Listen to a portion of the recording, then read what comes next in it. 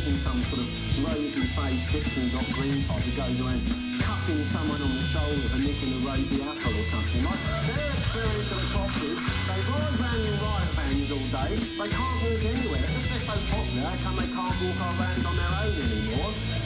They turn up 5 days after your house is burgled, so they can't do nothing about it, right? They kick shit out of you on a Saturday night in the cop station and pick you up in the magistrate's court on a Monday night. That's the reality of the cops. Sure, you know, when a nasty's marched, when they're out there, go and give them a fucking kicking, but that's all they can understand. That's the only way to deal with them. There is no other way. Do we sure? I asked the police to let us pass. I've spent 3 years in 5 different concentration camps, and I know what Nazism is.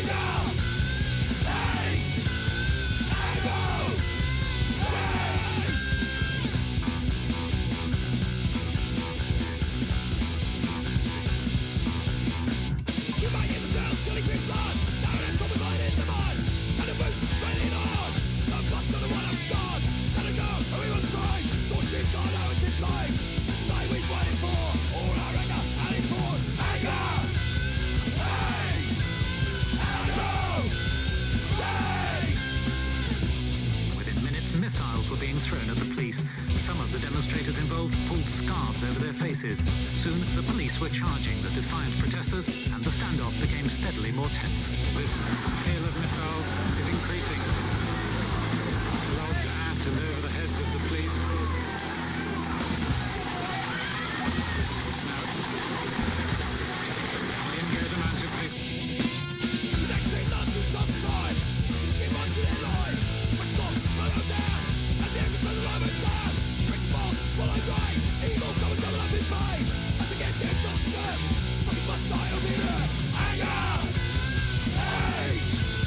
Anger! Rage! Anger! Hate! Anger! Rage! Well, one thing, there was a lot of anarchists on the march, and they were the main ringleaders causing a lot of damage, and there was no need for that, really. Again in London, we've seen a cowardly mob of extremists who turn up with no intention of demonstrating against a cause, but they turn up to cause disorder and violence and damage. Revolution isn't a thing that happens overnight. It's not a thing that the orgasmic storming of Buckingham Palace and everything's all right in the morning. We've got a revolutionary society. We've got to realise that as things get harder, when we have a revolution, when we're heading towards a revolution, things will be harder still. And when we've attained a revolution, it doesn't stop. It continues on and on and on and on and on. It continues on until we are the moderates. Right? When we are the moderates, that's when we have a revolution. When people all doing things like anarchists, the fucking liberals, you know? They don't believe in revolution at all. Oh, fucking hell, they're useless, you know? Yeah, that's what I want to see. That's what I'm fucking fighting towards.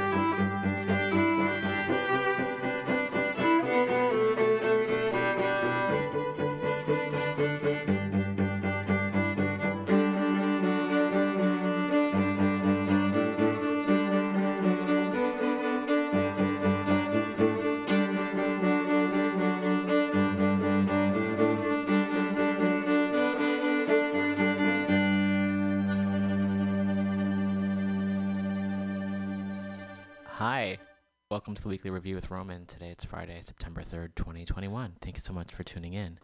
We're broadcasting live from Mutiny Radio. We're in San Francisco, and we're on Ramaytush Ohlone land. And for more information, please go to ramaytush.org, and that's ramaytush.org. Also, there are places to donate that you can find on that site, and also check out the Land Acknowledgement tab on our site at weeklyrev.org for lots of information, and as well as other places to donate as well.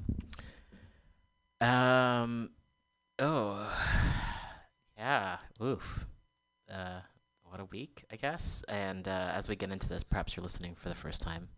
In case, thank you. If you're listening, if you've listened before, also thank you. This is a anti-capitalist news program. We also play music in between the news items because what's happening in the world and has been happening is just disgusting and frustrating and sad and enraging. And it's also important to remember the beauty of art that's out there, and music certainly is helpful. And I mean, people say in times like these, but these times have always been going on, and perhaps now maybe it's more overt in some ways, but there's always been cruelty and greed and destruction happening. It's not a comedy show. I wish I could do a comedy show, and there are moments perhaps that are funny, but that's not the... If you're looking to laugh, I mean, depending on your sense of humor, maybe you can laugh at all of the fact that these asshole fascists are allowed to be governors and be in positions of power and ruin the lives of millions of people around the world. I don't think that's funny. I'm sure there's a joke in there somewhere. Perhaps you are a comedian. You can find the humor in that, or punch up. It's really hard to, though, sometimes when folks are just struggling to survive and things seem to be getting worse and worse on various levels. And then we got climate change, and which, of course, has been an issue since before we were born. And also, things seem to be getting worse and worse. And we're in the pandemic, etc. But the reason I come in here to do this show is that there are a lot of things that folks can do to push back against the false narrative that a lot of corporate media and capitalist media likes to put in our faces, that ends up blaming the individual for situations that people happen to be in, as opposed to systemic issues that need to be changed. So there are a lot of ways that folks can show up, whether it's donating, volunteering time, sharing accurate information, or just feeling like you're not alone. I think something as simple as that can help, and it's just a matter of sometimes of just getting through the day. So if I can do any of the above, that's what I'm hoping to do here. We have archives of the show that go back pretty far. You can also check those out for, I don't want to say when times were simpler, they're just fucked up in different ways. But there's also good music and good interviews with lots of really interesting and intelligent people, and I've learned a lot from all the folks who've been on the show over the years. So I want to say a big thank you to everyone who has participated and showed up in a variety of ways. And as I've mentioned before, I am planning on stopping doing the show in December, which I'm quite sad about, and also going to think about doing something else with these 2 hours that I set aside on Fridays. And I haven't been able to make every Friday over the past 8 years. And I also want to think about perhaps updating the site a little bit more with more information and more resources for people. And also just continuing on doing whatever work this qualifies as, but perhaps in a different medium and in a way that can also still provide resources for people and help to educate myself, because also this show I've learned a lot just by forcing myself to read articles which had the headlines that were so disturbing. And sometimes when you read what's actually happening, it's not that things aren't terrible or frightening, but I can like learn a little bit more, and it doesn't feel quite as horrific as it feels in my brain sometimes. And or I can find people who are doing the work and find ways to support them and or amplify their voices. And that's what we do here. There's a lot of news stories that are happening. We've got climate change all over the country and all over the world, honestly. Got people still not believing the pandemic is real. We've got ICUs that are totally overcrowded. Medical workers, healthcare workers are completely and understandably exhausted and overworked and overwhelmed. Got fascists still attacking people in the streets, attacking journalists. Got cops still just being fucking... Fill in the blank. You can choose... It's Mad Libs. You can choose whatever word you want to use to describe cops and their behavior. Apparently, COVID has been the number one killer of cops. I'm going to leave that there. Very interesting.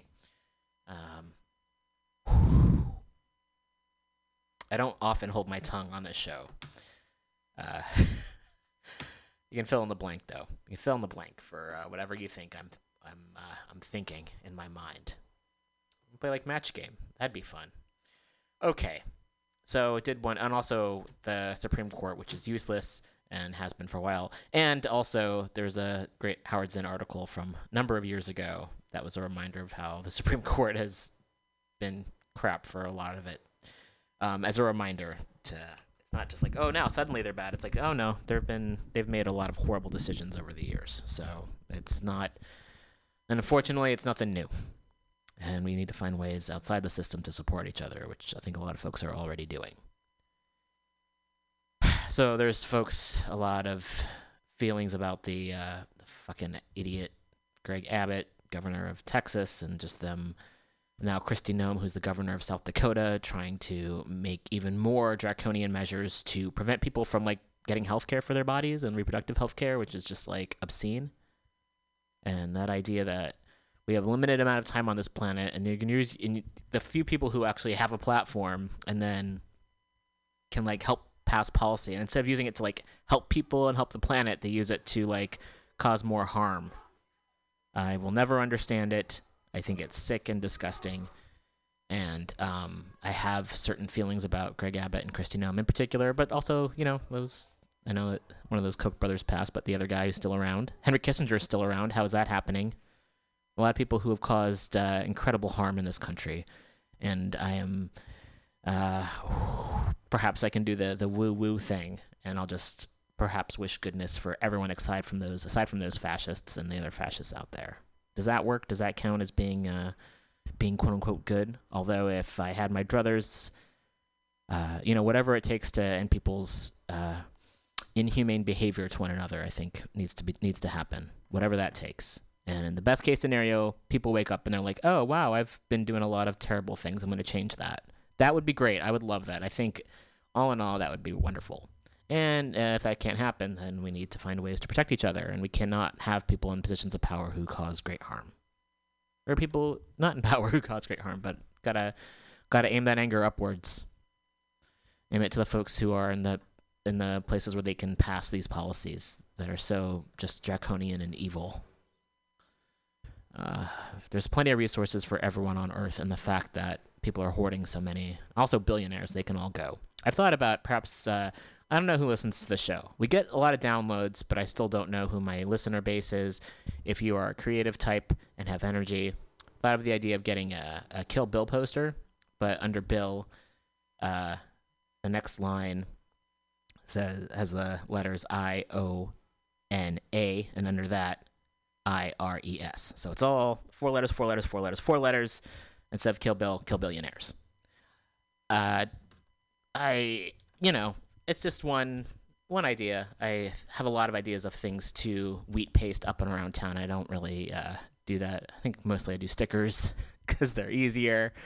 But if there are folks who have the means and the energy, super helpful to be able to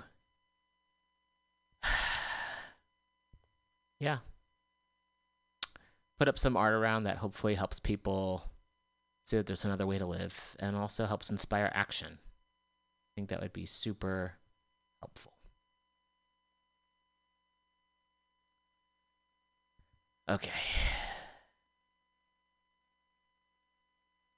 So, as mentioned, I do have some news stories and ways that folks can help out. So I'm going to go open up that email right now. It's kind of what I do ahead of time. Sometimes I rant. I'm just still like amazed that people are not wearing masks indoors. I don't know people who might have masks and choose not to wear them. Like, I get it. It's not comfortable. It's not fun. But like, why do you think we're still doing this? It's like, I don't know. There's so much that feels so like frustrating and doesn't make any sense at all. So, I have got a lot of news articles here. I never get to all of them, and of course, how can I? This is just, one small piece of the puzzle.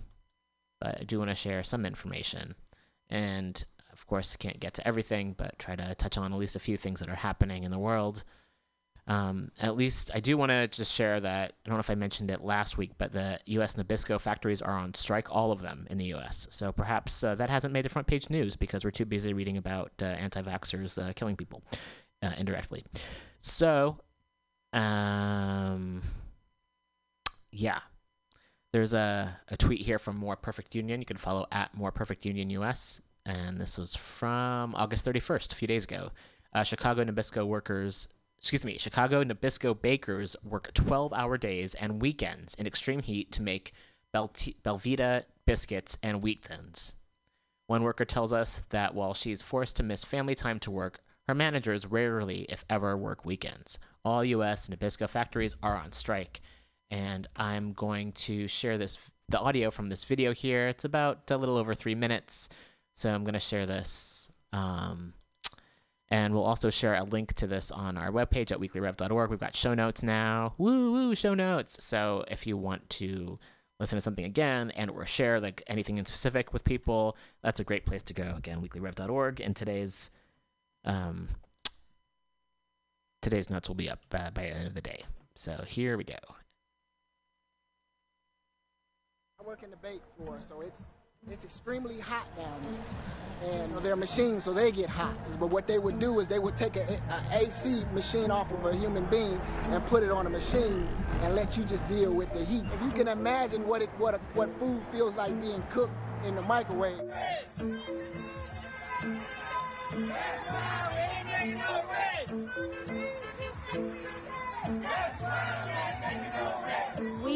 I'm also going to just read some of the captions here. So Nabisco workers are still striking across the nation. They're on the picket line 24/7 to stop cuts to wages and health care. We here every day, like I say, Perez. 5, 6, 7 days, 8 hours, 12 hours, 16 hours. We be here making the production. We have a family April just Flowers as well Lewis. as the people in human resources and management. While we're working on the weekend and being forced, they're at home with their families. We can't even get a chance to enjoy birthday parties for our grandkids. We can't go away to take our kids to college because we're being forced to work. We can't enjoy our husbands, our spouses, because we're at work. By the time we get off work, it's go home, go to sleep, try to fix us something to eat, get in the bed, and be back at work. And when they say, oh, I want to change your hours, I want to take it away, your premium time, I want to cut your health insurance, they're not. They're not loyal. Mondelez, which owns Nabisco, made $3.5 billion in profit last year. Well, we work 8 hours. Anything after 8 hours, we feel like should be overtime. But they're trying to make us work 12 hours a day, which will be just straight pay. And they're trying to take us back into, I feel like, slavery days where we working all of these hours and not getting any money for it. Mondelez wants employees to work 12-hour shifts with no overtime pay higher premiums, co-pays on their health insurance, and accept permanent pension freezes. Management don't even care. They do their 8 hours and go home, and then they come back the next day and do their 8 hours and go home. Sometimes they're off on the weekends. Our plant manager, I don't see our plant manager in the building on the weekend at all. And we almost working every weekend now on Saturday and Sunday. In 2016, Mondelez laid off 300 Nabisco workers in Chicago and outsourced their jobs to Mexico. They already took our Oreos out of our company and took it to Mexico. So that wasn't a good thing. And they paying them less and working harder as well, which is not fair to them as well. So they want to keep trying to take stuff from us, and they need to stop taking stuff from out of the United States. I mean, what else we gonna have if you keep taking stuff? We ain't gonna have no job. Mondelez laid off over 1,000 workers this year in Georgia and New Jersey. Workers could face further job losses if they don't take the pay cuts and longer hours. I was laid off for 2.5 years. A lot of my coworkers didn't come back. You know, there's still a lot of us still out there waiting on things to happen, waiting on openings to happen. We just asking for pay what we deserve. We're loyal to you. We wanted you guys be loyal to us too. That's the only thing we just want. We just want equal way. We don't want to go backwards. We want to go forward. This was from A More Perfect Union, and we'll share the video on our website. And I also wanted to, the first person speaking, his name was Willie Williams, so I wanted to share that as well. So sending lots of solidarity to all the Nabisco workers out there, and also for consumers out there, don't buy any Nabisco products. Don't do it. It's like the song Teenage Suicide from Heathers. Nabisco products, don't buy them. Yeah, okay. Yeah, very low energy today, and that's okay. There's lots more to get to, and I also wanted to share another video here. This is... maybe I'll do one more thing first. I did want to share. There's just a lot to get to, and sometimes it's hard to find a through. I mean, you can find a through line because everything is connected, and we're all connected here on planet Earth. But for the show, it's like, okay, got a limited amount of time. Try to get to as much as possible. So I wanted to share this thread. I'll read the thread first, and then I'll share the Twitter handle. If today is the first day you decide that abortion restrictions are moving you to action, that's great. There's so much you can do, but please take cues from people already doing that work. Today you can fundraise for an abortion fund, talk to your friends about abortion. Plus, you can volunteer to defend a clinic. You can look at the voting records of your reps and council folks and see how to move abortion access. Work there if they won't move. We need you in this work, but it's work that isn't new. Where do you fit in? Go there. Whatever you do, don't pull out handmaiden comparisons or let us know why Texas is fucked. They say ducked. Or assume what people seeking abortions right now need. Just ask. Okay, got to go back to work, which is a privilege in itself. Yes. So I wanted to share. I thought that was a helpful thread. And the Twitter handle is at TACO_FARTZ. Yeah, and there's another thread out there. I mean, there's a lot of information out there, and a lot of organizations have already been doing this work. So I wanted to promote them. If you're able to donate, please do. This is from Jane's Due Process. You can follow them on Twitter at Jane's Due Process. That's DUE. Our hotline is still open. If you're under 18 in Texas and want information on abortion access, call us. The number is 866-999-5263. So. And you can also sign up to be a volunteer for their hotline, so that's something you can do as well. You can donate at janesdueprocess.com/donate. There's a lot of other organizations as well. And, okay, so those are very short pieces that I wanted to share, and I believe there's more as well. Oh, yes, the Lilith Fund is another organization. NARAL, N-A-R-A-L, is another organization to support. So this is one from Lilith Fund. You can follow them at LILITHFUND. How to show up for abortion access in Texas right now. You can get updates from them at lilithfund.org/fightback. You can volunteer for their Hype Squad in Texas, which is lilithfund.org/Hype Squad. You can donate to Texas Abortion Funds, and they have a link, and we'll share all of this on our webpage. But if you go to the lilithfund.org, you can find all that info there.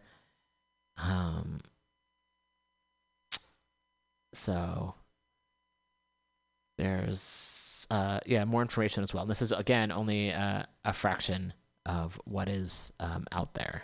So I wanted to start off with sharing these pieces of information. Okay, and let's see.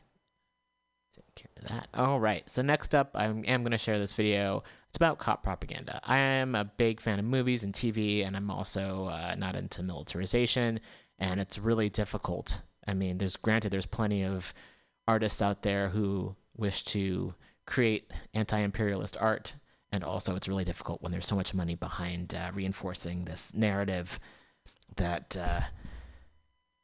is so disturbing and just untrue. So I'm going to share this video from The Take. Welcome to the party, pal!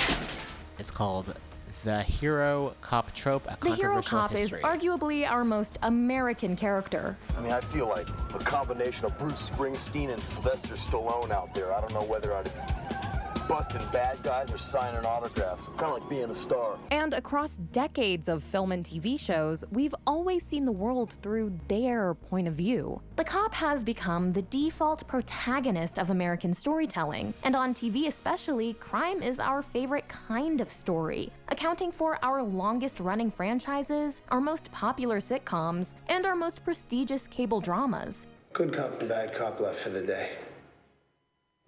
I'm a different kind of cop. It's easy to see why we love crime stories. Police! Get over there! They're basic morality plays that put the world into a clear binary of cops and robbers, good guys and bad guys.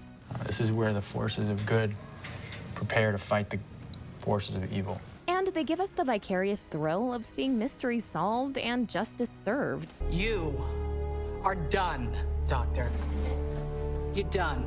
The hero cop reassures us that, as the police have often reminded us, there is a thin blue line standing between civilization and anarchy. We are the thin blue line between order and chaos. You take yourself out of the equation, who knows what's going to happen? A 2019 study even found that Americans trusted the police more than any journalist, religious leader, or politician. That we believe them to be not only good at their jobs, but also fair, accurate, and compassionate. It's an image that's been reinforced across more than a century of hero cop entertainment. Being a policeman is an endless, glamourless, thankless job that's gotta be done. I know it too, and I'm damn glad to be one of them. But as we've become increasingly aware of police brutality and misconduct, and borne witness to cops injuring and even killing the citizens they're sworn to protect, we've begun to question these conceptions. Patrolling officer on his beat is the one true dictatorship in America. As pop culture fantasies clash with the ongoing realities in our streets, critics have increasingly derided many police stories as propaganda, even calling for them to be abolished. There is no excuse for you. Come on, the badge and the gun, now. How did the story of the hero cop become such a pervasive, controversial force in our culture? And does this character still have a future? I'm too old for this. Here's our take on this most American of myths, and whether it may be time for the hero cop to turn in their badge. There are no heroes anymore, Bishop. Only men who follow orders.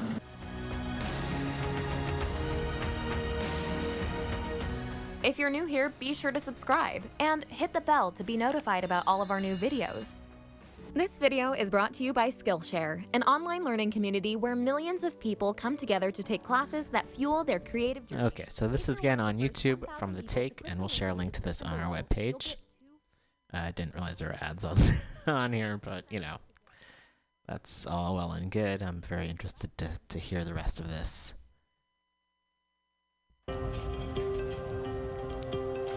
And the ads keep on coming.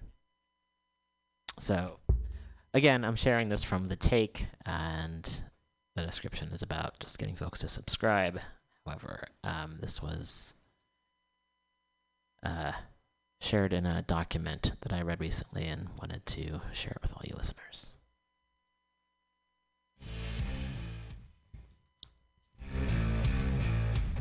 The origins Cops have been patrolling our screens since the advent of film. But they weren't always heroes. Silent movies like the Keystone Cop series portrayed police as bumbling, incompetent clowns. And as early as 1910, the International Association of Chiefs of Police was condemning movies where the police are sometimes made to appear ridiculous, especially compared to charismatic movie gangsters. I don't see nothing, I don't hear nothing. When I do, I don't tell a cop. Or private detectives. And suddenly, the whole plot became clear to me. The cops in these movies were almost never the protagonists. But as growing film productions needed shooting permits and extra security, and Hollywood's earliest stars became embroiled in embarrassing public scandals that needed covering up, studio bosses began to see the value in cooperating. In 1934, Hollywood began enforcing the Hays Code. We must be on the lookout for scenes or action or dialogue which are likely to give offense. A set of strict moral guidelines that, among other things, declared that criminals would always be portrayed as unsympathetic, and cops would be treated with respect. Since movies about gangsters were still big business, Hollywood found a workaround by making films centered on the men who hunted them. Rain or shine, the special agents are ready for combat with public enemies. In 1935, gangster movie star James Cagney went legit with the box office smash G-Men, which replaced the crook protagonist with a daring FBI lawman. Yeah. He's taking a shower. Any message? There ain't any shower there, copper. Heralding the dawn of the hero cop.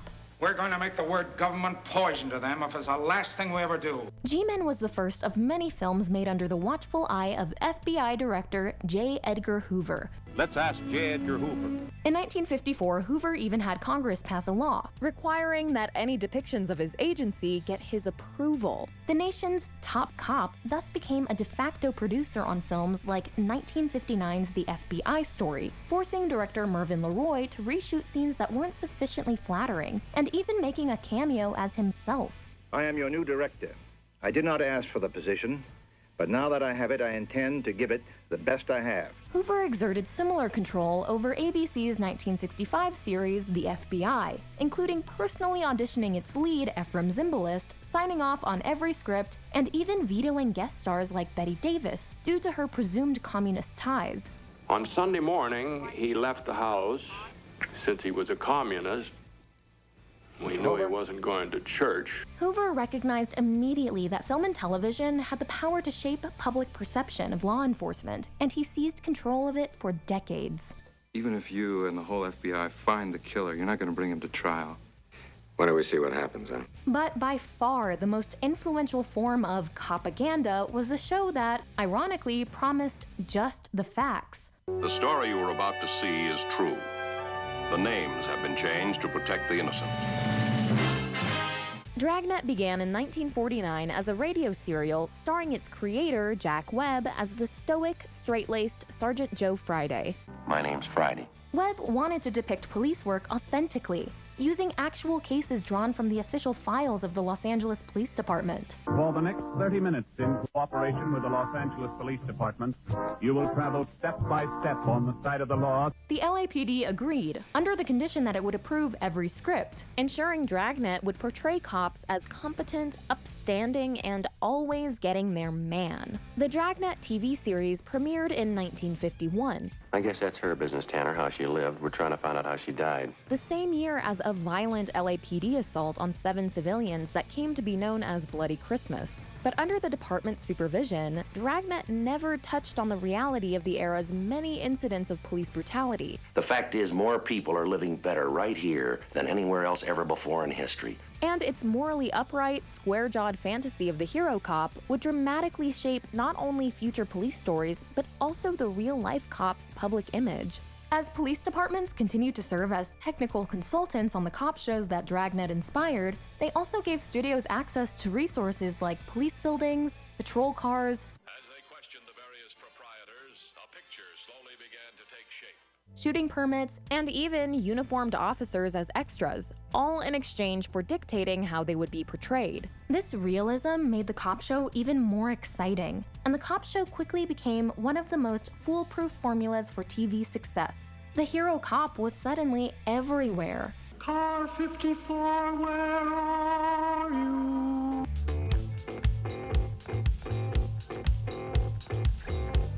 You know, all that Hollywood crap about the karate expert and a one-punch cop is a lot of Hollywood crap. While J. Edgar Hoover and Dragnet shaped our idea of the heroic lawman, it was former LAPD officer Joseph Wambaugh who helped turn them into a complex protagonist with his 1971 novel, The New Centurions. Wambaugh ushered in a new era that humanized cops as flawed and cynical, prone to alcoholism, adultery, and emotional outbursts, and making mistakes. You killed him! You killed my father! He was chasing the robber and you killed him! Heroic not for what they did, but for what they endured. The public don't understand. Lawyers, judges don't understand. We see the victims. We know what crime does to people because we see them like nobody else does. In Wamba's own cop shows, Police Story and The Blue Knight, the police were working-class heroes with anxious lives and strained marriages. Please let me in. We just can't go back to work. Susceptible to injury and post-traumatic stress disorder. How do you do it, Casey? What's that? Keep your head straight. This more humanistic depiction of policing mirrored the Vietnam-era disillusionment felt in other 70s and 80s films about beaten-down cops at odds with corruption. Hey, Frank, you want a piece of this? No, I want to fill out the arrest cards. Or weary soldier cops under siege in an urban battlefield. Why would anybody shoot at a police station? These tensions and that humanizing approach would come together in Stephen Bochco's and Michael Kozol's landmark 80s series, Hill Street Blues. You want an open relationship? You got an open relationship. Viewers saw the cops of Hill Street Station, as the writer Joyce Carol Oates put it, as figures of Sisyphus rolling their rocks up the hill and the next morning rolling them down again and again. This hero cop persevered at a great personal cost in a world of ever-present danger. Let's be careful out there. Hill Street Blues' sense of empathy would greatly influence subsequent cop shows like Cagney and Lacey, Law & Order, and Bochco's own NYPD Blue. You're gonna make good detectives, guys. Give yourselves time. Thanks. We're real glad to be working for you, Sarge. Contributing to our perception of cops as sympathetic people who heroically put their lives on the line. You starved your 27-year-old daughter her entire life. It's too bad we can't rain down some biblical punishment on you. Amanda. Of course, not everyone wanted their hero cops to be human. As Joseph Wamba told the Washington Post, the network always wanted to stop this damn talking. Enough already. Come on, let's have a cop that can chase somebody down and beat the hell out of them. Those kinds of cops were already on the big screen, responding to a broken system not with tears, but violence. You've got to ask yourself one question. Do I feel lucky? Well, do you, punk? And TV answered this call to action with shows like SWAT that turned police work into militarized urban warfare, and with the catchphrase spewing super cops of series like Hawaii Five-0, Book 'em, Dana. Kojak, Who loves you, baby? and Beretta. Don't do the crime if you can't do the time. These cops were far from weak or wounded. They were tough, sexy, and cool, roughing up crooks and performing incredible stunts. We're gonna take this car and land it on that boat. Then came the coolest cops of all. In 1984, Miami Vice put an MTV spin on the police procedural. With their tailored suits and sculpted stubble, Don Johnson and Philip Michael Thomas were the police as pop star. How do you go from this tranquility to that violence? I usually take the Ferrari. And they patrolled a hyper-stylized Miami that was, as seen in the recently released Scarface, menaced by the kind of larger-than-life drug kingpins who could justify their ever-escalating violence. Across the 80s, action hero cops became even more slick and outlandish. I'm jumping! Monday.com work docs. Wow, they really have a lot of ads. So again, we're playing the hero cop trope, a controversial history. You really want to jump? Let's do it, asshole. Often played by superhuman actors like Sylvester Stallone Your disease. And I'm the cure. and Arnold Schwarzenegger. I'm a cop, you idiot! When updated as an 80s movie, even stoic, sober Dragnet traded authenticity for high-speed car chases, Look out, Muppets! armored tanks, Thank God it's Friday! and rap songs. But don't you know we really ought to read them their rights? Read them their rights. Read them their rights. Die Hard, arguably the most popular cop movie ever made, Welcome to the party, pal! took an empathetically human cop in the Joseph Wamba mold, Bruce Willis's working stiff John McClane, then pitted him against a veritable army of Eastern European terrorists. There are rules for policemen. Yeah. That's what my captain keeps telling me. It wasn't even close. Yippee-ki-yay, mother. The hero cop has since become a cliche. You busted up that crack house pretty bad, McGonagall. Did you really have to break so much furniture? You tell me, Chief. You had a pretty good view from behind your desk. But no matter how tired or overworked, the cop has never stopped being our most popular fictional profession. Why don't you tell these men who we are? Well, the law, bitch. We put cops in workplace sitcoms and raunchy movie comedies. We partner them with dogs and cute kids. We can't seem to imagine a world that isn't filtered through a cop. Even the realms of the supernatural, the extraterrestrial, I'm part of a bureau that licenses, monitors, and polices alien activity on the planet Earth. or the fantastical. Not all of these cop stories may be outright propaganda, but the sheer number of hero cops over the years has served to reinforce a similar message. The cop is the protagonist. The cop story is the one that matters. One cop heroically saving the day while everyone else stands around and watches. It's the story of my life.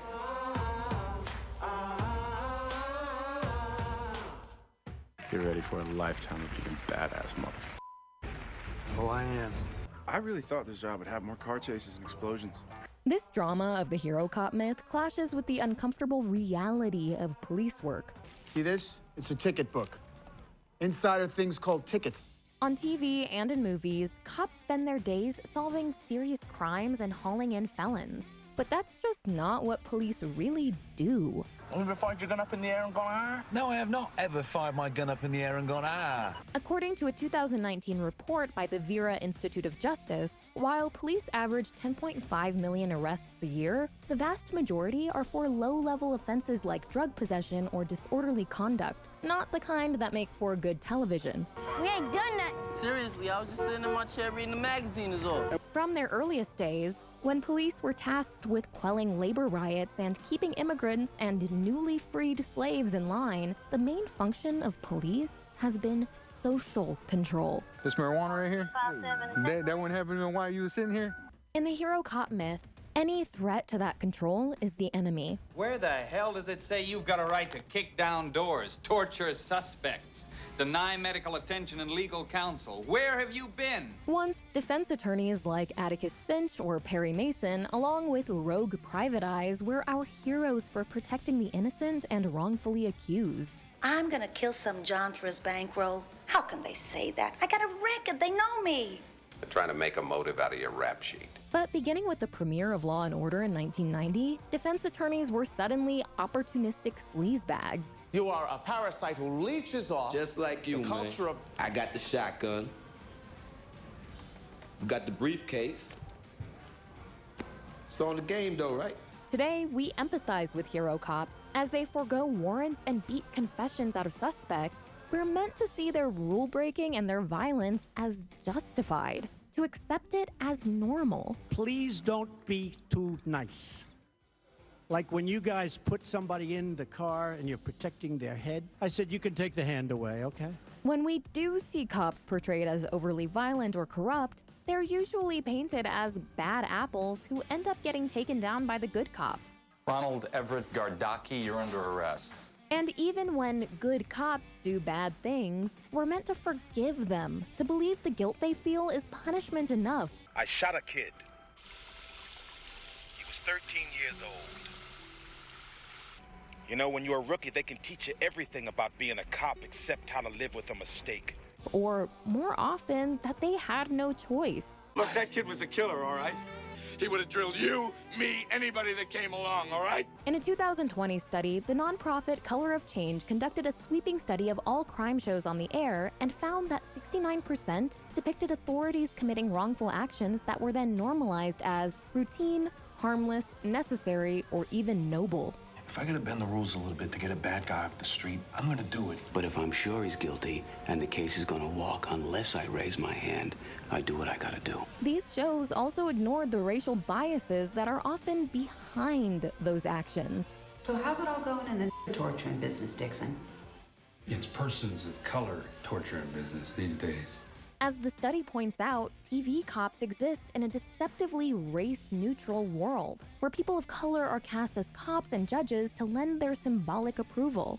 Issues of profiling or police brutality are rarely discussed, save for very special episodes. I got stopped by a cop last night. Stop for what? Stopped for walking. From their cop's eye view, these stories portray an entire community as a potential threat. Option 1 is we take them alive.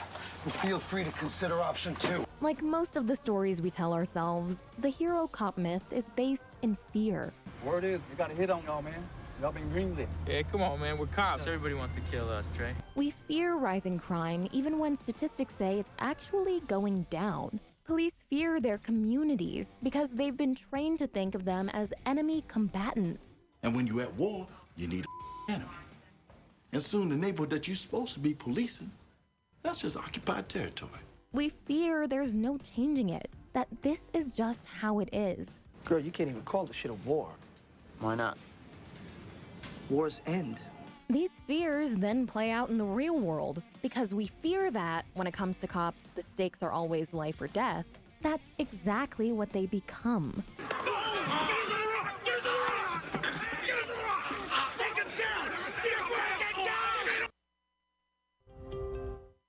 Wow, I hadn't watched this before, and it's really difficult hearing all this fucking nonsense from just even the movies and the TV shows, just hearing how pervasive it is. So much to get out of one's head. Ugh. As protests erupted in 2020 over the deaths of George Floyd, Breonna Taylor, Eric Garner, and many other black people at the hands of police, they prompted a widespread reevaluation of how we think about the police and police stories. Believe it or not, watching cop shows makes a lot of people see the police as infallible. This has already led to the cancellation of long-running reality series Cops, which for over 30 years turned policing into a spectator sport. Stop resisting! Stop resisting! And the similar Live PD, a show that critics say spurred Texas police into a dramatic confrontation for the cameras that ended in the death of Javier Ambler. But what about all our other hero cops? Metro units, 34th and Steinway, unidentified black male pretending to read book on park bench, probably armed. Let's roll! Amid calls for long overdue reform, there is the growing sentiment that our addiction to tidy narratives about infallible police may be holding us back. Training Day, Lethal Weapon, and Fargo. End of discussion. Wrong. Die Hard is the best cop movie of all time. Even Brooklyn Nine-Nine's lovable, diverse goofball cops have been branded as propaganda for putting a cuddly spin on New York police. Just eating some marshmallows. Care for one? Marshmallow.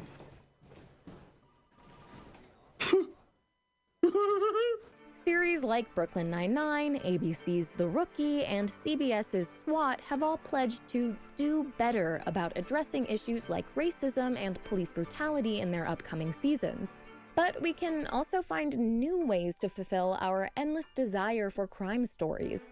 Series like Orange is the New Black have allowed us to locate the shared humanity in the convicted. All problems are boring until they're your own. While recent shows like ABC's For Life, Netflix's Jessica Jones, and HBO's Perry Mason have restored public defenders and private investigators as protagonists, working within a justice system that cannot always be trusted.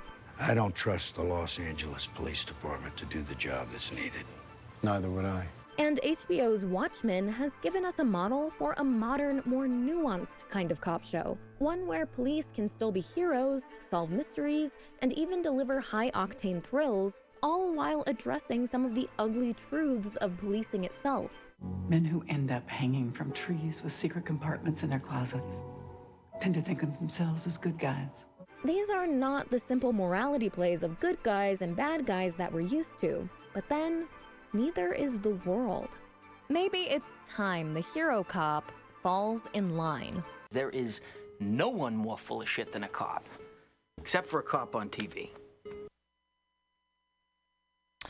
Interesting. Definitely appreciated some of the history behind that. And that was from the hero cop trope, A Controversial History.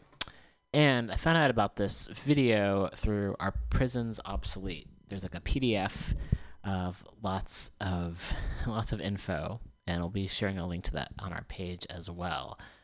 So wanted to just include that since we have the ability to play some audio. Gonna play some music here for a bit, and then we'll be back afterwards. Stay tuned.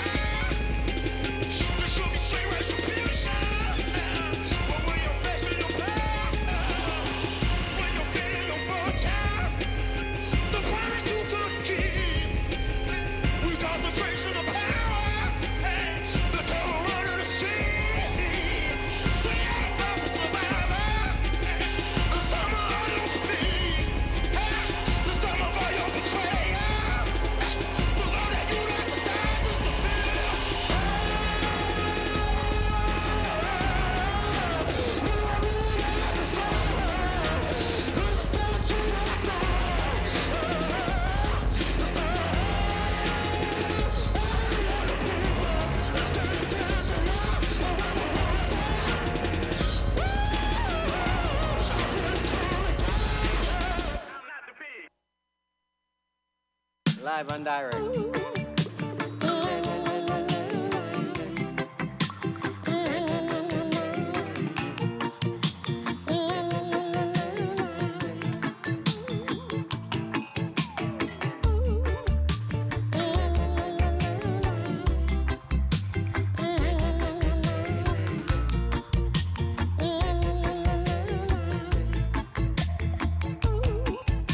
Now the chain is broken.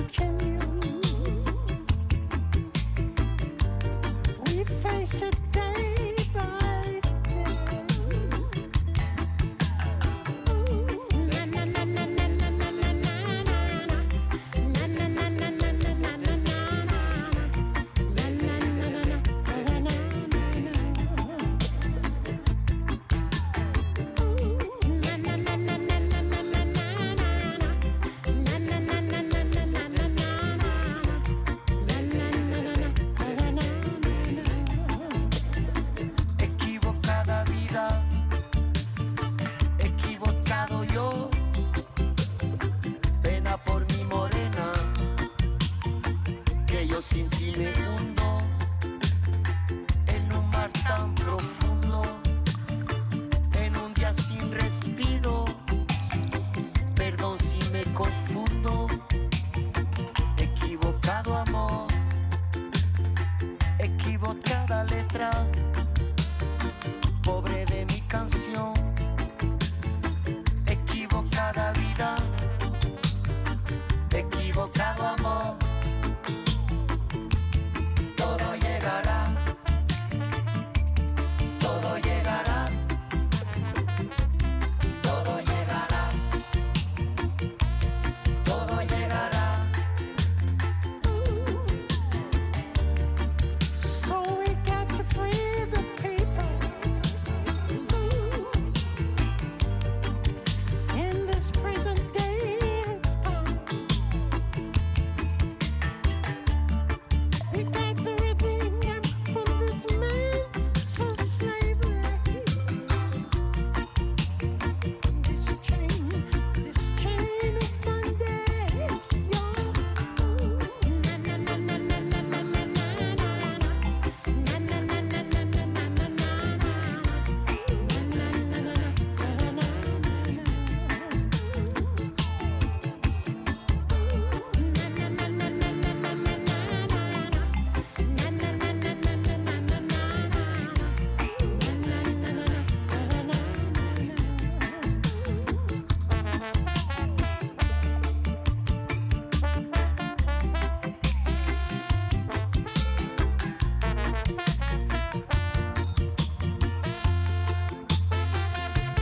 Todo llegará, todo llegará, todo llegará, todo llegará, todo llegará.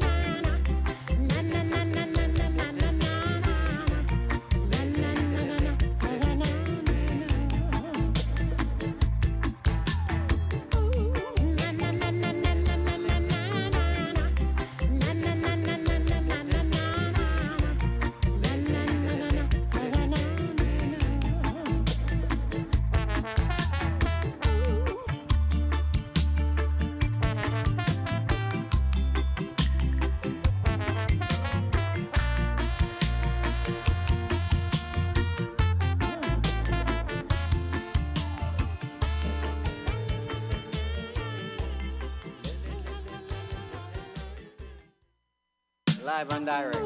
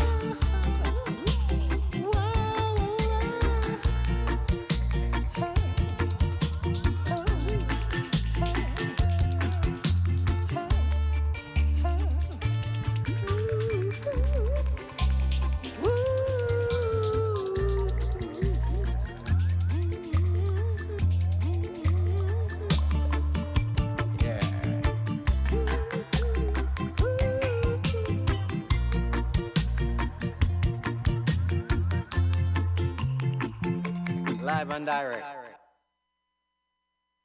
This track is not an attack upon the American people.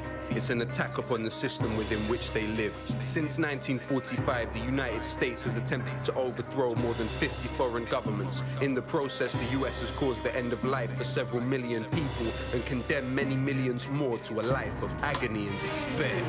The strength of your dreaming prevents you from reason. The American dream only makes sense if you're sleeping. It's just a cruel fantasy.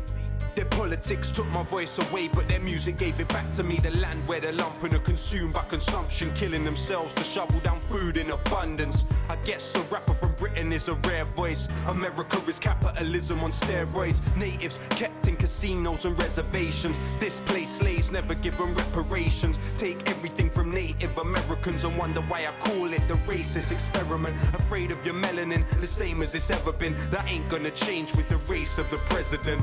I see imperialism under your skin tone. You could call it Christopher Columbus syndrome. Is it a world nation or an abomination? Is it a world nation or an abomination? Is it a world nation or an abomination? Doesn't make any difference when they form your nation. Is it a world nation or an abomination? Is it a world nation or an abomination? Is it a world nation or an abomination? Doesn't make any difference when they form your nation. The world's entertainer, the world's devastator. From Venezuela to Mesopotamia. Your cameras lie cause they have to hide the savage crimes committed on leaders that happen to try and nationalize eating competitions while the world's been starving. Beat up communism with the help of Bin Laden. Where would your war of terror be without that man? Every day you create more Nidal Hassans. Kill a man from the military, you're a weirdo. But kill a wog from the Middle East, you're a hero. Your country is causing screams that never reach your ear holes. America inflicted 1,000,000 ground zeros. Follow the dollar and swallow your humanity. Soldiers committing savagery you never even have to see. Those mad at me, writing emails angrily. I'm not anti-America, America is anti-me. Is it a bombs nation or an abomination?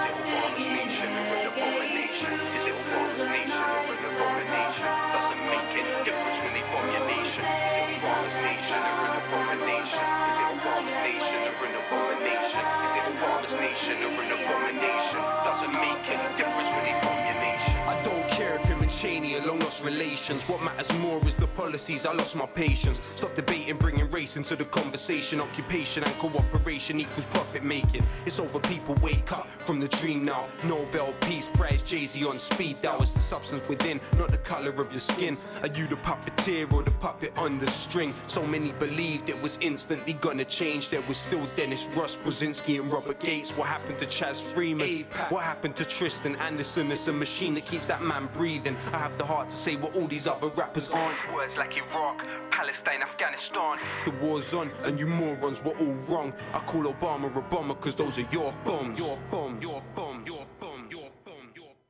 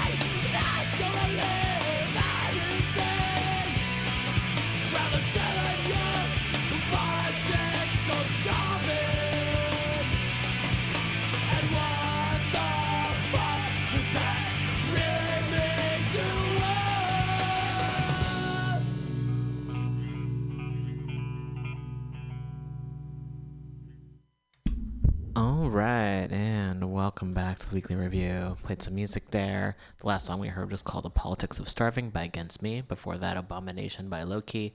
Before that, Free the People by Manu Chao, Chalart 58, Cedric Maiden. And before that, Walk Like a Panther by Algiers. And start off the show with a song called Anti-Police Aggro by Oi Polloi. And then we heard Vitamin String Quartet with Maps. Did want to share some more info for you all. There's a lot of great articles out there, and sometimes it can feel overwhelming. So we do post it to our website at weeklyrev.org. You can see the articles there that we don't quite get to, because we might not get to all of them. And earlier I did mention that there was a PDF. Well, it's a document. It's on Google Docs, and we've shared it on our website. And it's called Are Prisons Obsolete? And they have a link to a PDF. Let's see here. It's from Angela Davis. So Are Prisons Obsolete? It's the full book. So this link has the full book there. So lots of great information. So if you're unable to get a hard copy of the book, you can find it online. So I did want to share that. Certainly more than I'm able to read at the moment, especially out loud, but I did want to share that there's a link to that in this document.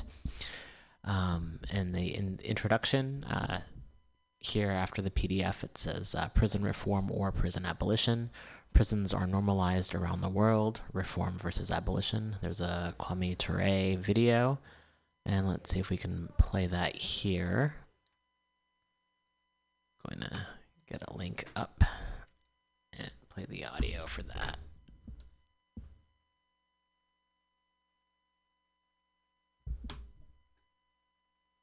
There's a difference between revolution and reform. Big difference.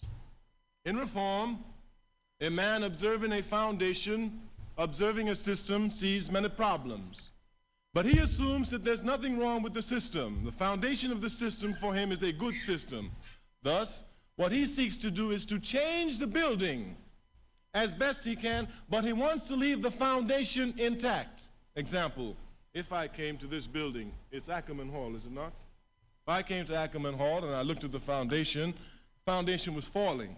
It was just falling, couldn't possibly stand. If I were a reformist, I'd say, okay, put a piece of board over that. So we cover the foundation. We haven't touched it, and then I'll come here and say, put a window there, put a door here, put a frame here, put 2 rooms where there used to be 1. What I'm doing is reforming the system. I am trying to make it look different, but I'm keeping the same rotten foundation.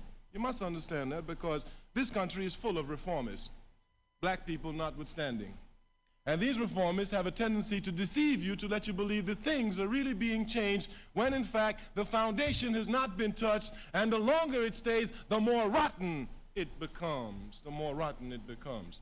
A revolutionary comes into the building, observes Ackerman Hall, and says, looks at the foundation and said, hey, this foundation is filthy, it's rotten, it's corrupt, it must be torn up. A new one must be put in its place. Once he makes that decision, and once that theoretical decision which he's made is demonstrated actively in his day-to-day life, you have a revolutionary.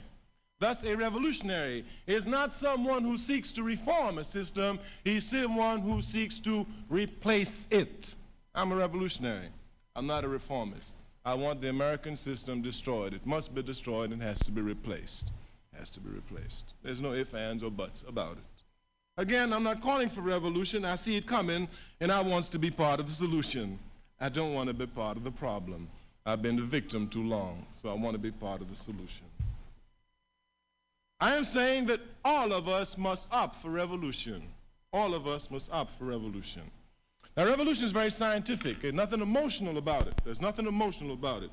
President Sekou Touré, a wise and courageous African revolutionary, says that in revolution there is no sentimentality. There is none. Whether I like something or do not like something, it is scientifically determined for me, thus I must do it. So I have no sentiments involved in my work. I just have to do what I have to do, and I will do it the best way I can. Best way I can. Now, revolution, we said, follows scientific laws.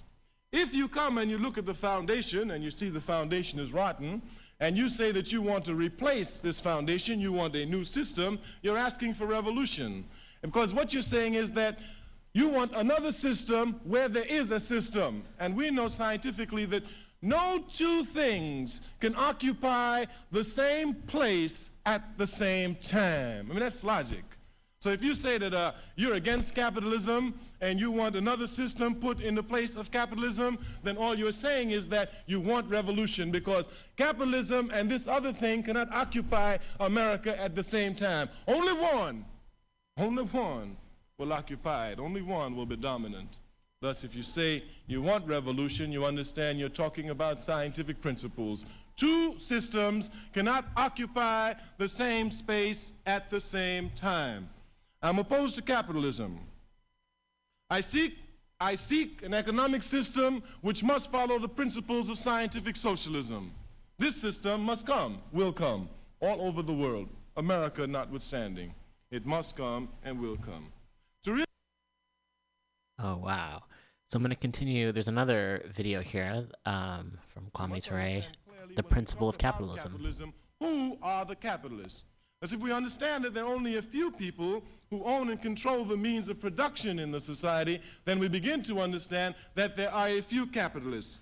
And these capitalists exploit everybody because everybody works for them. Everybody sells their labor to them. It is by selling your labor to a capitalist that he's really able to exploit you.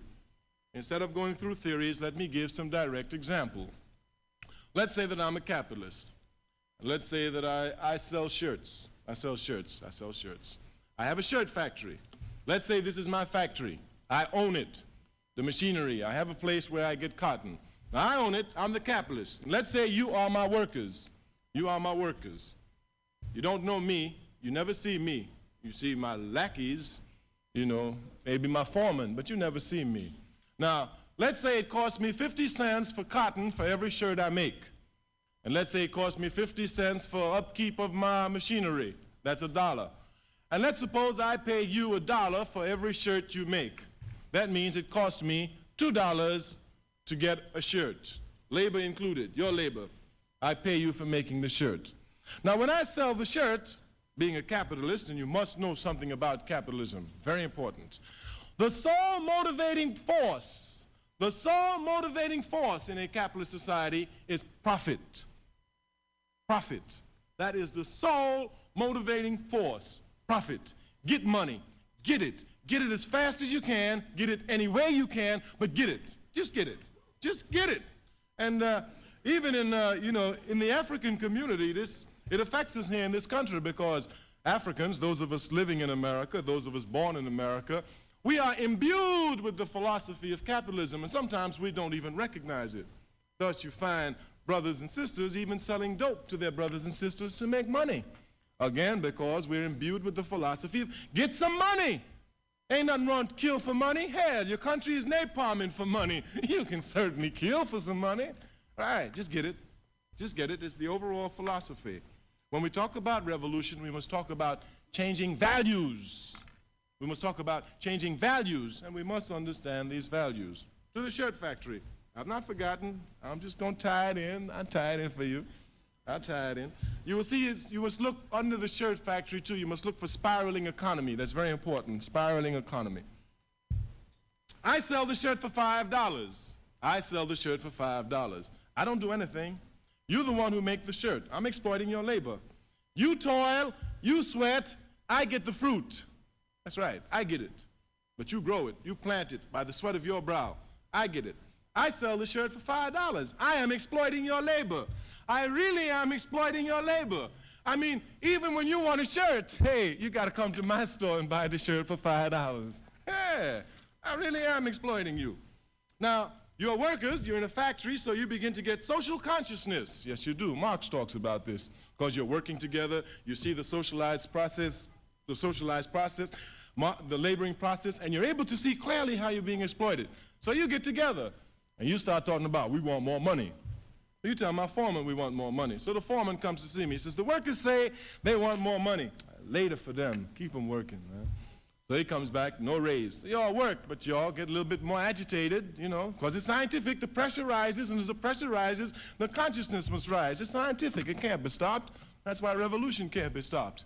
Then you say, hey, look here, we're going to strike. So the foreman comes back and said, hey, they said they're going to strike. I said, oh, let them strike, man. And sure enough, y'all strike. Yeah, y'all strike on me. Now, when you strike, of course, my machinery stops. I ain't making no money. So after a while, I called my foreman. I said, what do they want? He says, well, they said they want $1.50 more a shirt. They want 50 cents more a shirt. So I said, okay, let them have it. So I'll bring you back. You happy? I pay you $1.50 more. Right, so it now costs me $2.50 to make a shirt. It cost me $2.50 to make a shirt. Before, it cost me $2. I was selling it for $5. But hey, look here. I can't go out there and keep selling it for $5. Hey, how am I going to do that? I'm going to lose profit. And look here. Since the sole motivating force in a capitalist system is profit, ain't no need for me to come and sell it for $5.50. Hey, no.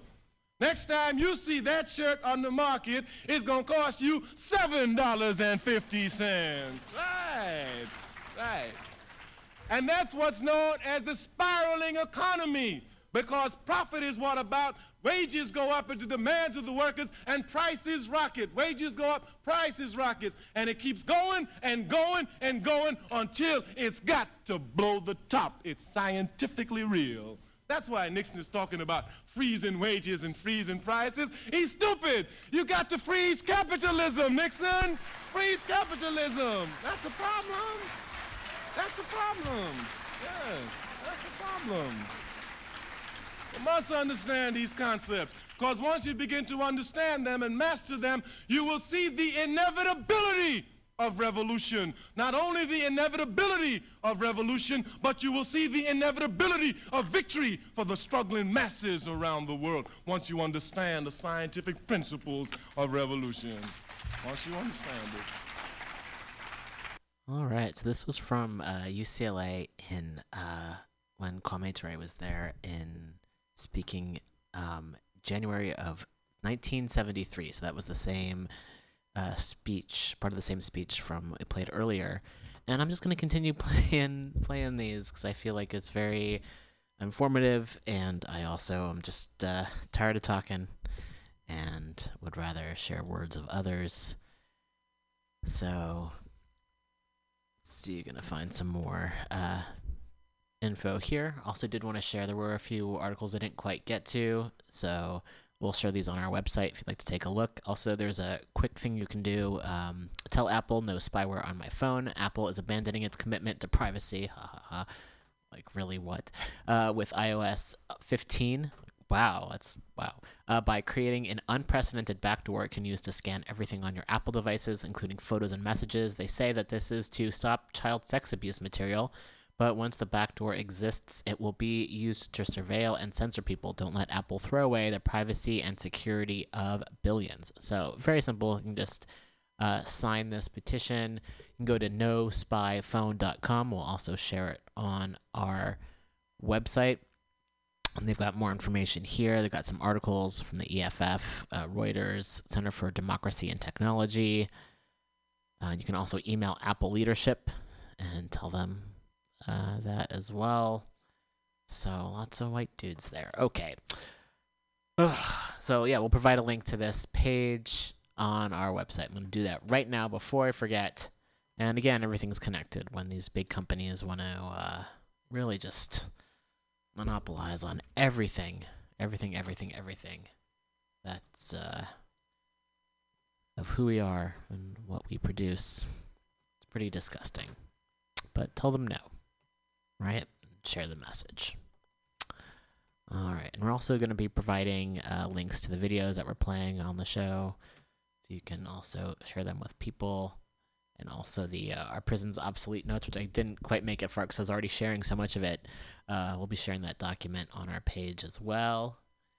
And there's also an article I just came across today, Racism in the Dewey Decimal System, from Anna Gooding Call, and that came out today on September 3rd, 2021, and that's from bookriot.com. We're going to share that article on our page. and that's in line with another article I was going to read, but I'm just going to post it for now. Abolitionist library workers want library access for all. That begins with getting cops out. And again, everything's connected.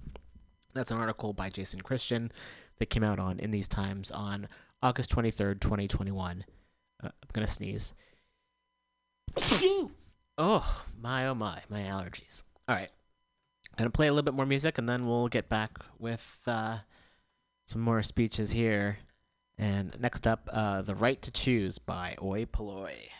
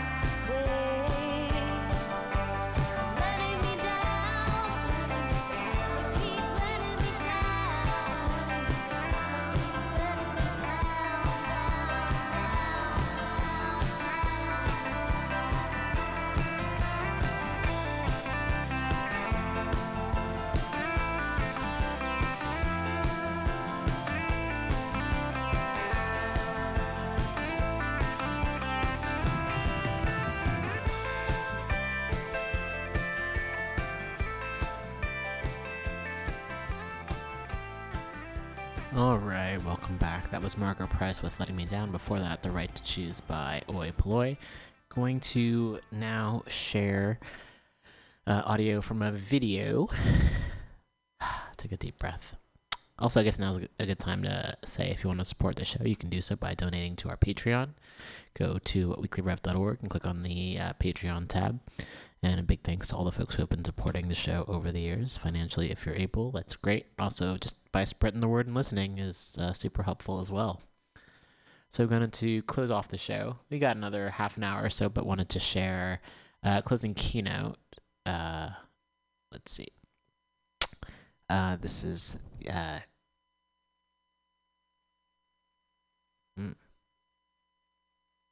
This is the Activist Summit from 2021. This came out in August 13th, so this was pretty recently. So I wanted to share this. This is Paxton Smith, a recent high school graduate, so from Dallas, Texas. So I thought this would be a bit timely and just to hear from other folks out there doing the work.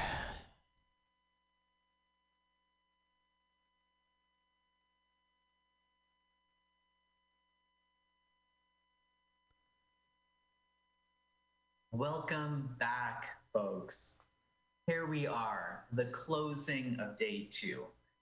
And I am so excited for our closing. If you want And the this is energy from to start another week of reproductive freedom activism, you're about to get it. Before, however, I introduce our amazing closing keynote speaker, I want to thank you all for such an amazing summit. And I want to remind you, if you have not yet, please, after this closing keynote, go to the photo booth in Cadence, take your selfie, tweet it, tag us at NARAL. Or if you put your selfie on Instagram or Facebook, tag us at Pro-Choice America. We really look forward to seeing your beautiful faces. Shout out to on Twitter at Brio Harder. I saw your selfie and I loved it. Thank you so much. So please, please, please do visit our photo booth. Also, you can visit our tables in our Cadence conference platform after this keynote, where you will be able to see our store, get social media tips from the from message as social justice to someone you're about to hear from, Paxton Smith. Paxton is a student, writer, and musician, and she's widely known for something you may have seen on social media, her valedictory address, which confronted harsh abortion laws in Texas. Now, I also gave my valedictory address at my high school, but I was nowhere near as articulate, nor is my message as social justice focused. So I'm really learning a lot from Paxton. And Paxton's valedictory address has since been heard around the world. It's been translated and published into a variety of languages. And now Paxton is co-authoring a book called A War on My Body, A War on My Rights, which is set to be released on January 22nd, 2022. I look forward to pre-ordering that book. Paxton is currently carrying out her studies at the University of Texas at Austin and also serving on the advisory board of the organization A is For, which is a nonprofit that uses the arts to destigmatize abortion.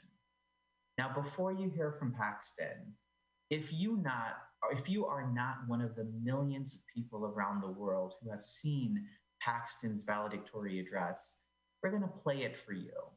So without further ado, before you hear from the incredibly passionate Paxton Smith, please take a look now at her valedictory address.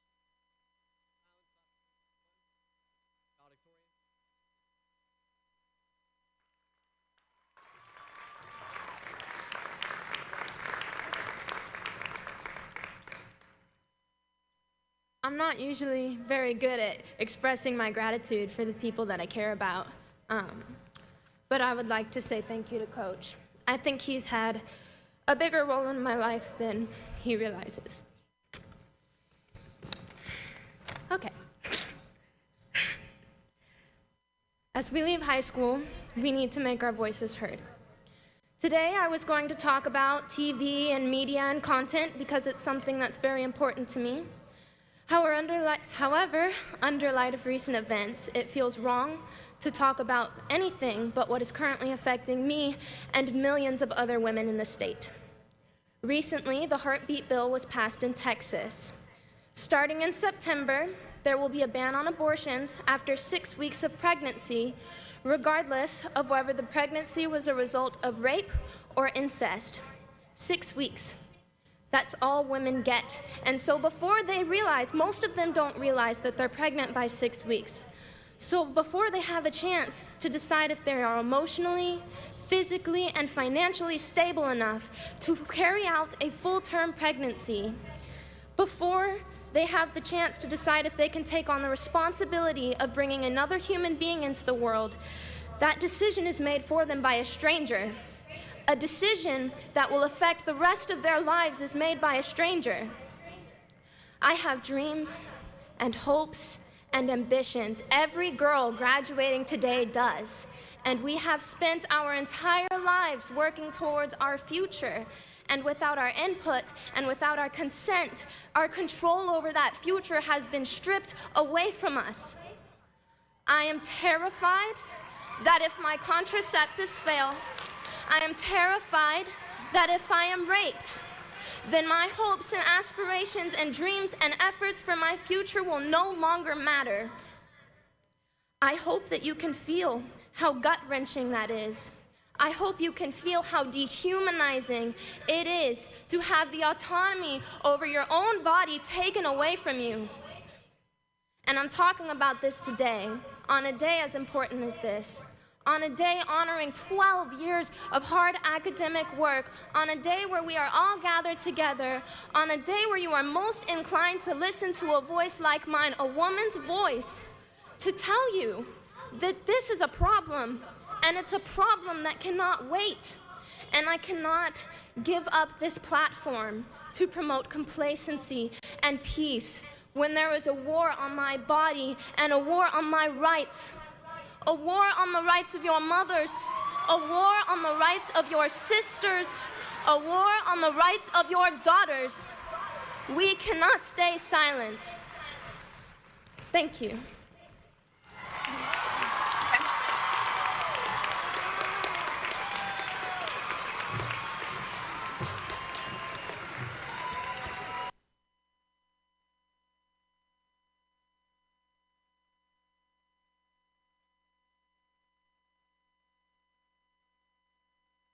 Hi, my name is Paxton Smith.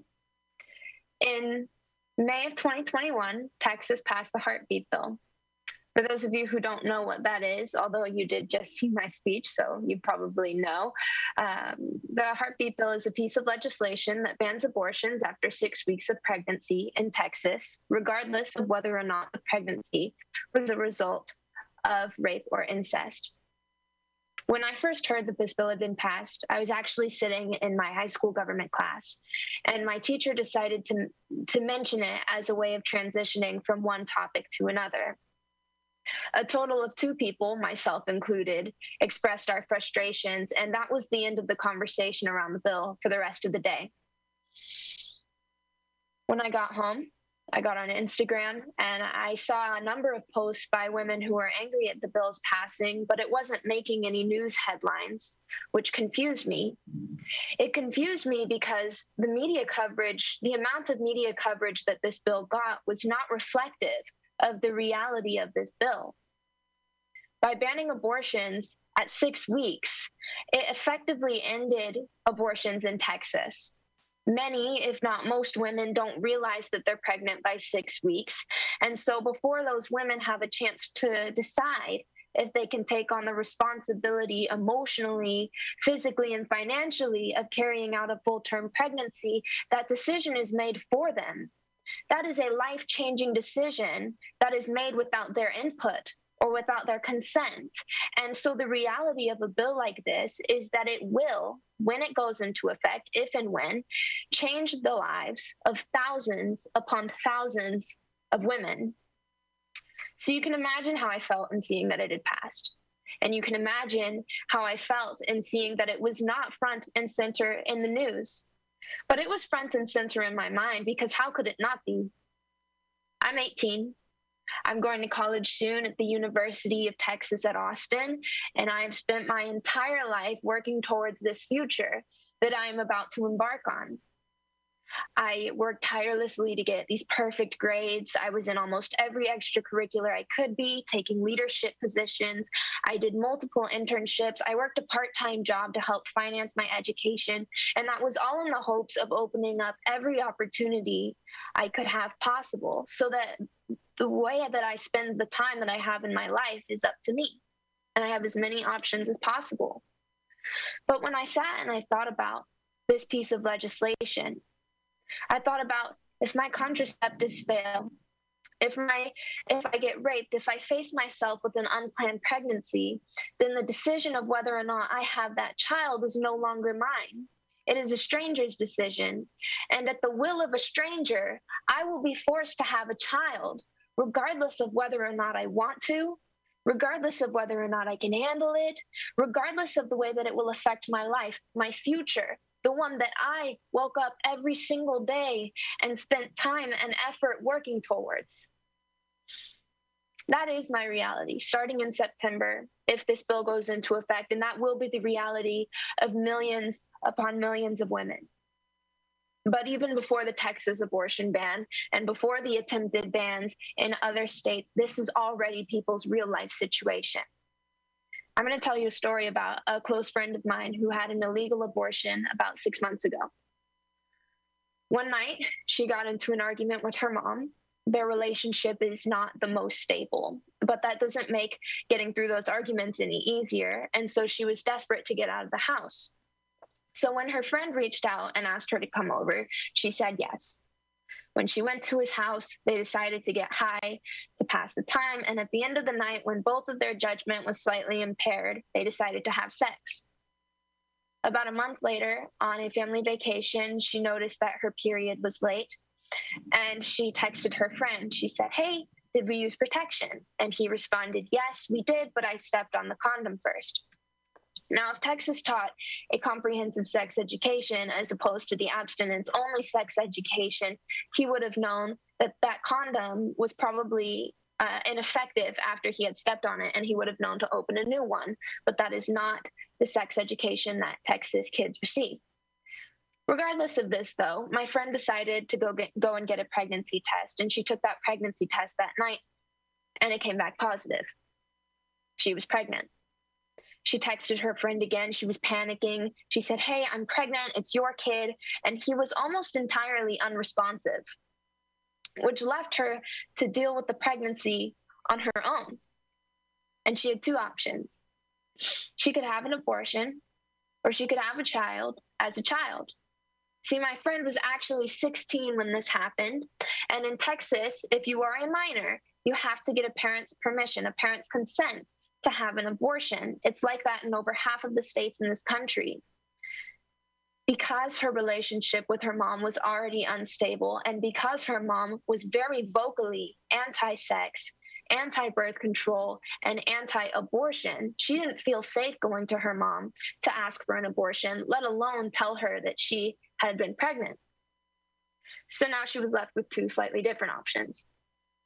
She could have a child as a child, or she could have an illegal abortion. She chose the second option. She went to Google and she looked up all of the ways that you can induce a miscarriage, and she chose one of the first options that came up, which was consequently one of the easiest ones as she was on a family vacation, and that was the consumption of Advil. That night, she took 10 pills. The next morning, when she hadn't had a miscarriage yet, she decided to take 20. Over the course of 3 nights and 1 morning, my friend had taken 4 bottles of Advil, well surpassing the lethal dosage, and it is a miracle that she did not die. But she will most likely suffer severe liver and kidney problems in her future. It was terrifying for her. She tells me that even now, 6 months afterwards, she still stays up and crying, thinking about how every day of that family vacation could have been the last time she saw her dad. It could have been the last time she joked around with her sister. It could have been the last time that she pranked her brother because she knew she could have died, but she was willing to take that risk to have an abortion. About a week later, she had a miscarriage in a gas station bathroom, alone and with no one to call for help. There are so many restrictions and barriers placed between women and abortions that it is no longer a legal right for everyone, but it is a privilege for the few who have the resources to overcome those barriers. If you don't see that firsthand, sometimes it can be very difficult to realize that that is the way that it is. And for me, it took the passing of the heartbeat bill to fully realize the state of reproductive health and reproductive rights in the United States. In 2021 alone, in the United States, over 500 pieces of anti-abortion legislation were proposed to be put into law. After Donald Trump's time in office, the Supreme Court now has a conservative majority, and because of that, lawmakers are actively passing unconstitutional abortion bans and unconstitutional abortion restrictions with the hopes of overturning Roe v. Wade. If that happens, we will no longer have a constitutional right to legal abortion, and every woman in this nation will be at risk of being forced to carry out a pregnancy against their will, or being in the same boat as my friend, having to risk your life, risk your health to access a basic medical procedure. I need people to know how terrifying that is. I need people to know how gut-wrenching that is. I need people to know how dehumanizing that is. And for that, because of that need, that is why I made my valedictorian speech about just that, as it relates to the Texas heartbeat bill. And that speech went viral and is ultimately the reason why I am here talking to you today. If there's anything that I've learned from my experience in preparing to give the speech and giving the speech and then doing advocacy afterwards, it's that abortion is too often talked about from some third-person point of view. People use facts and statistics to defend abortion or to deface it, but at the end of the day, abortion is not a facts and statistics issue. It is a human issue. If I could ask you to do anything today after we all log off, I would ask you to think about what your story is. Think about what your experience is and share it with a friend, share it with family, share it on social media, because at the end of the day, we all have a reason why we're fighting for this basic right. And the sooner that we can bring those reasons and those experiences to light, the sooner that we can talk about abortion for what it truly is. Abortion is personal, and it affects real people in real ways. It affects people in ways we can't see, and it affects people in ways that we don't see. So my question to you is, what's your story?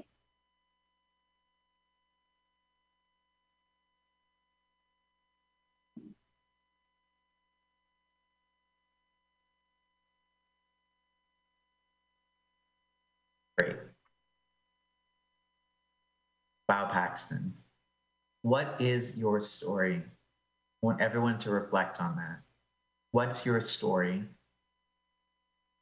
I think I want to share one takeaway from Paxton's closing remarks, and I deeply thank you for your leadership. It's the power of disruption. It's not acceptable and it's not normal what is happening right now. And what you saw Paxton do, and the leadership Paxton continues to do, is what we need.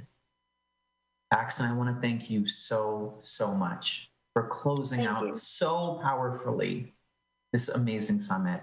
Thank you. We will continue to support you, Paxton. Keep fighting the good fight in Texas and nationwide. Thank you. Absolutely, Paxton.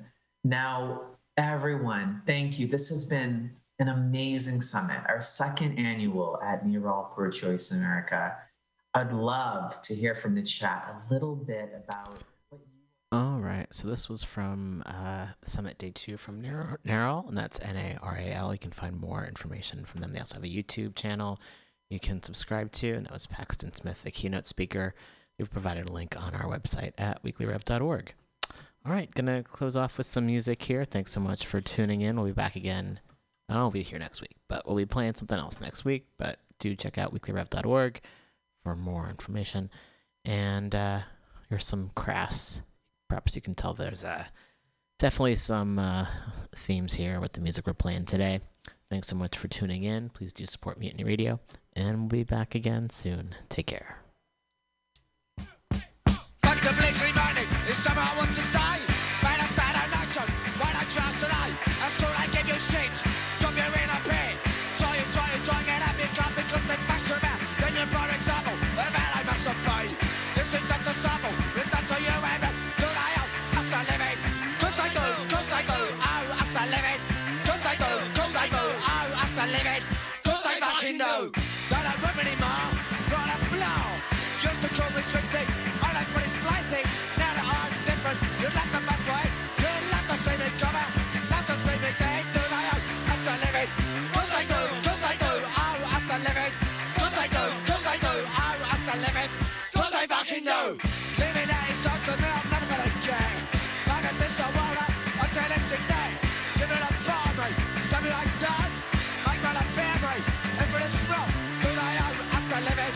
Cause I do, oh, as I live it. Cause I do, oh, as I live it. Cause I fucking know. Don't take any notice, what the public think. So I say it TV, just don't wanna think. You try to tell me, leave out to the boss. You don't wanna wear it, so you're full of fuss. Do I oh, as I live it. Cause I do, oh, as I live it. Cause I do, oh, as I live it. Cause I fucking know.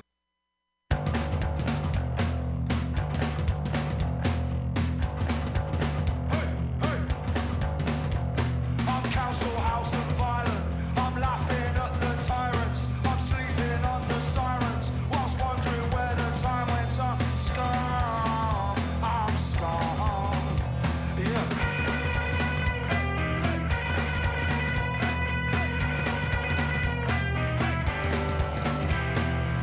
I sing a fascist till my head comes off. I am Dennis Skinner's Molotov. I'm lefty, I'm soft. I'm minimum wage job. I am a mongrel dog. I'm just another con. I'm scum. I'm scum. Yeah.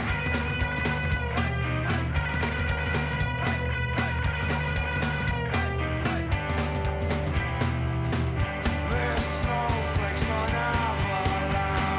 Dirty, rotten, filthy scum. For a long while I've known I'm dirty, rotten, filthy scum. For a long while I've known I'm scum. I'm scum.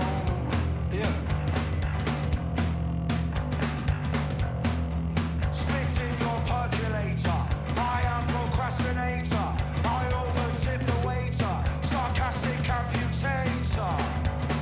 Cause I'm scum. I'm scum. Yeah!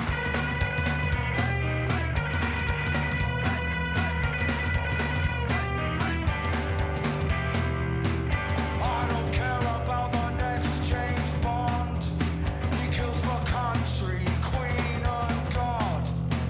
We don't need another murderous tough. I'm just wondering where the high street's gone. Cause I'm scum.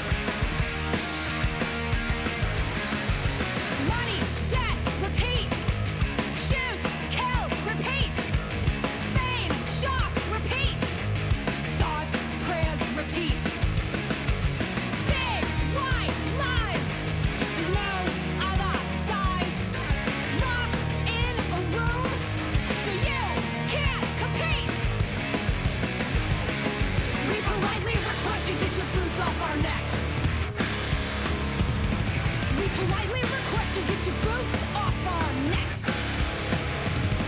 We politely request you get your boots off our necks. We politely request you get your boots off our necks. And if the bastards grind you down, become a diamond.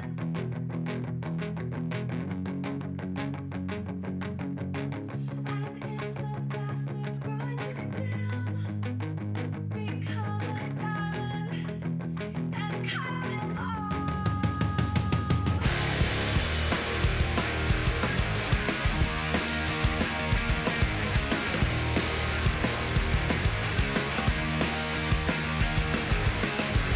Pass out loans to light skin tones. Legit business, nothing but smoke. Stop and frisk, proper permits. How do you spell complexes? We politely request you get your boots off our necks. We politely request you get your boots off our necks. We politely request you get your boots off our necks. We politely request you get your boots off our necks.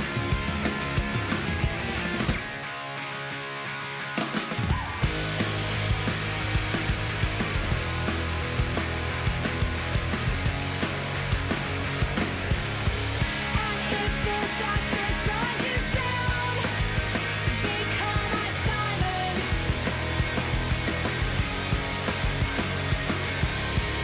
And if the bastards grind you down, become a diamond and cut them all. I wanna make room for the blood. They light the fuse. It's gonna blow. And if the bastards grind you down, become a diamond and cut them all.